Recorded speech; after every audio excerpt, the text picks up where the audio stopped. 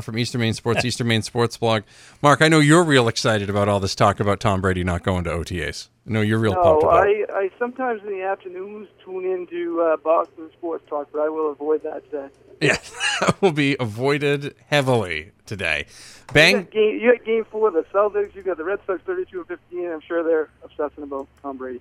That's what happens though. The Patriots push the needle. Everybody's controversy creates cash, as Eric Bischoff used to say, and for some reason they want to make as much controversy around this as possible, and they'll just bring it up whenever they can. And of course, to Brady and Gronk's, to put this on them a little bit, they're inviting this. Yes. You invite this when you go take Little League hacks up in Buffalo over the weekend if you're Gronk, or if you're Tom Brady, if you're hanging out in New York City because you're trying to sell your apartment. You know what I mean? Like they invite this, but whatever. If they think they're going to be okay, they're going to be okay. Speaking of going to be okay, the Bangor Rams baseball team think they're going to be okay as well. They knocked Edward Little from the ranks of the undefeated last week, and they are back up the top of Northern A baseball. It looks like much of the same for the Bangor Rams.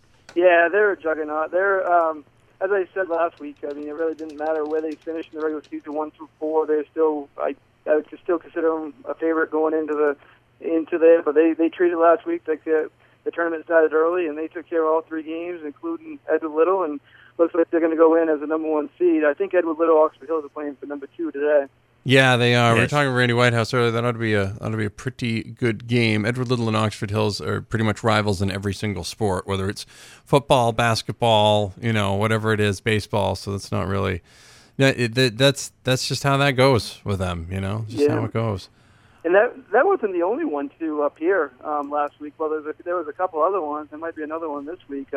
Ellsworth Brewer did the same thing in B, where Ellsworth beat Brewer, and now Ellsworth won Brewers 2. And Class A softball team down there near you got knocked off by Skowhegan. That's 1-2 also in the Class A softball. So a lot of that going on. And this week, Bucksport Dexter playing Class C baseball. Right now they're 2-3, but by the time they play Friday, that could be 1-2 also. See, there's a lot of that shaking around as we get in towards the home stretch of spring sports. It's weird, this is, we were talking about this earlier. We're always concerned about how things are weather-wise, but of course this is finally, now that we're in the final weeks of the regular season for these sports, now the weather finally straightens out so people can get these games in. Yeah, and they're getting them in. The team I mentioned last week, Fort Kent, were way behind. Now they've already played 10 games, so they played like 7 or 8 games in the last 2 weeks. And they're going to be a team to watch come playoff time in Class C. So, and obviously they'll have the rest by then to get their pitching straightened out. So, yeah, looks like teams are caught up, and sounds like it's going to be another beautiful week. Yeah, it really should be. Lainey McKegney won another female athlete of the week last week. She just keeps racking them up. Yeah, she allowed 1 hit in three games, and I can't remember. I think it was 32 strikeouts in 15 innings. So just keeps going. She's a sophomore, so we'll be talking about her the rest of this year, and then 2 more years after this. As good as you get in the circle there in softball, and she plays a lot all year, and plays against I know people say, oh, that's Class D, but no, she could be right there with anybody the way she throws. Now, University of Maine is going to be hosting the America East Baseball Tournament, so it doesn't really matter what seed they are. They get to be the host team starting Wednesday at Mahaney Diamond. They're the 5 seed, but they you're right. They get to host and get to play that, sleep in their own beds, and they play Stony Brook 11 o'clock on Wednesday. A former manager of your favorite team will be throwing out the first pitch Wednesday, Stump Merrill. Oh, good. That's good. So he'll be throwing out the first pitch. If anybody gets the chance to come up and see, Maine has a shortstop, Jeremy Pena, that he's expected to be the highest draft pick ever for the University of Maine, and very highly rated shortstop nationwide. And so that's worth a trip right there. And if they can win Wednesday, then they move to Thursday at 11. They play. If they lose Wednesday, they play Wednesday night at 6. So that's they get double elimination. See how it goes. They've had some injuries, and they had to play right to the end to even make the tournament that they're hosting. But they did make it, and see what happens.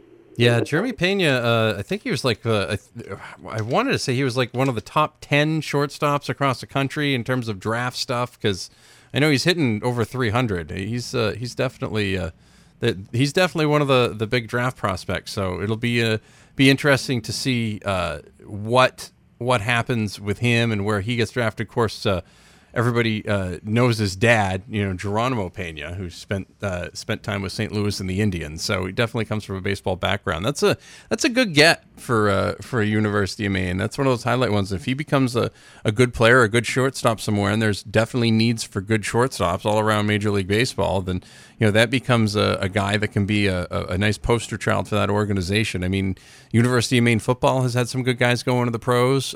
Maybe not so much basketball.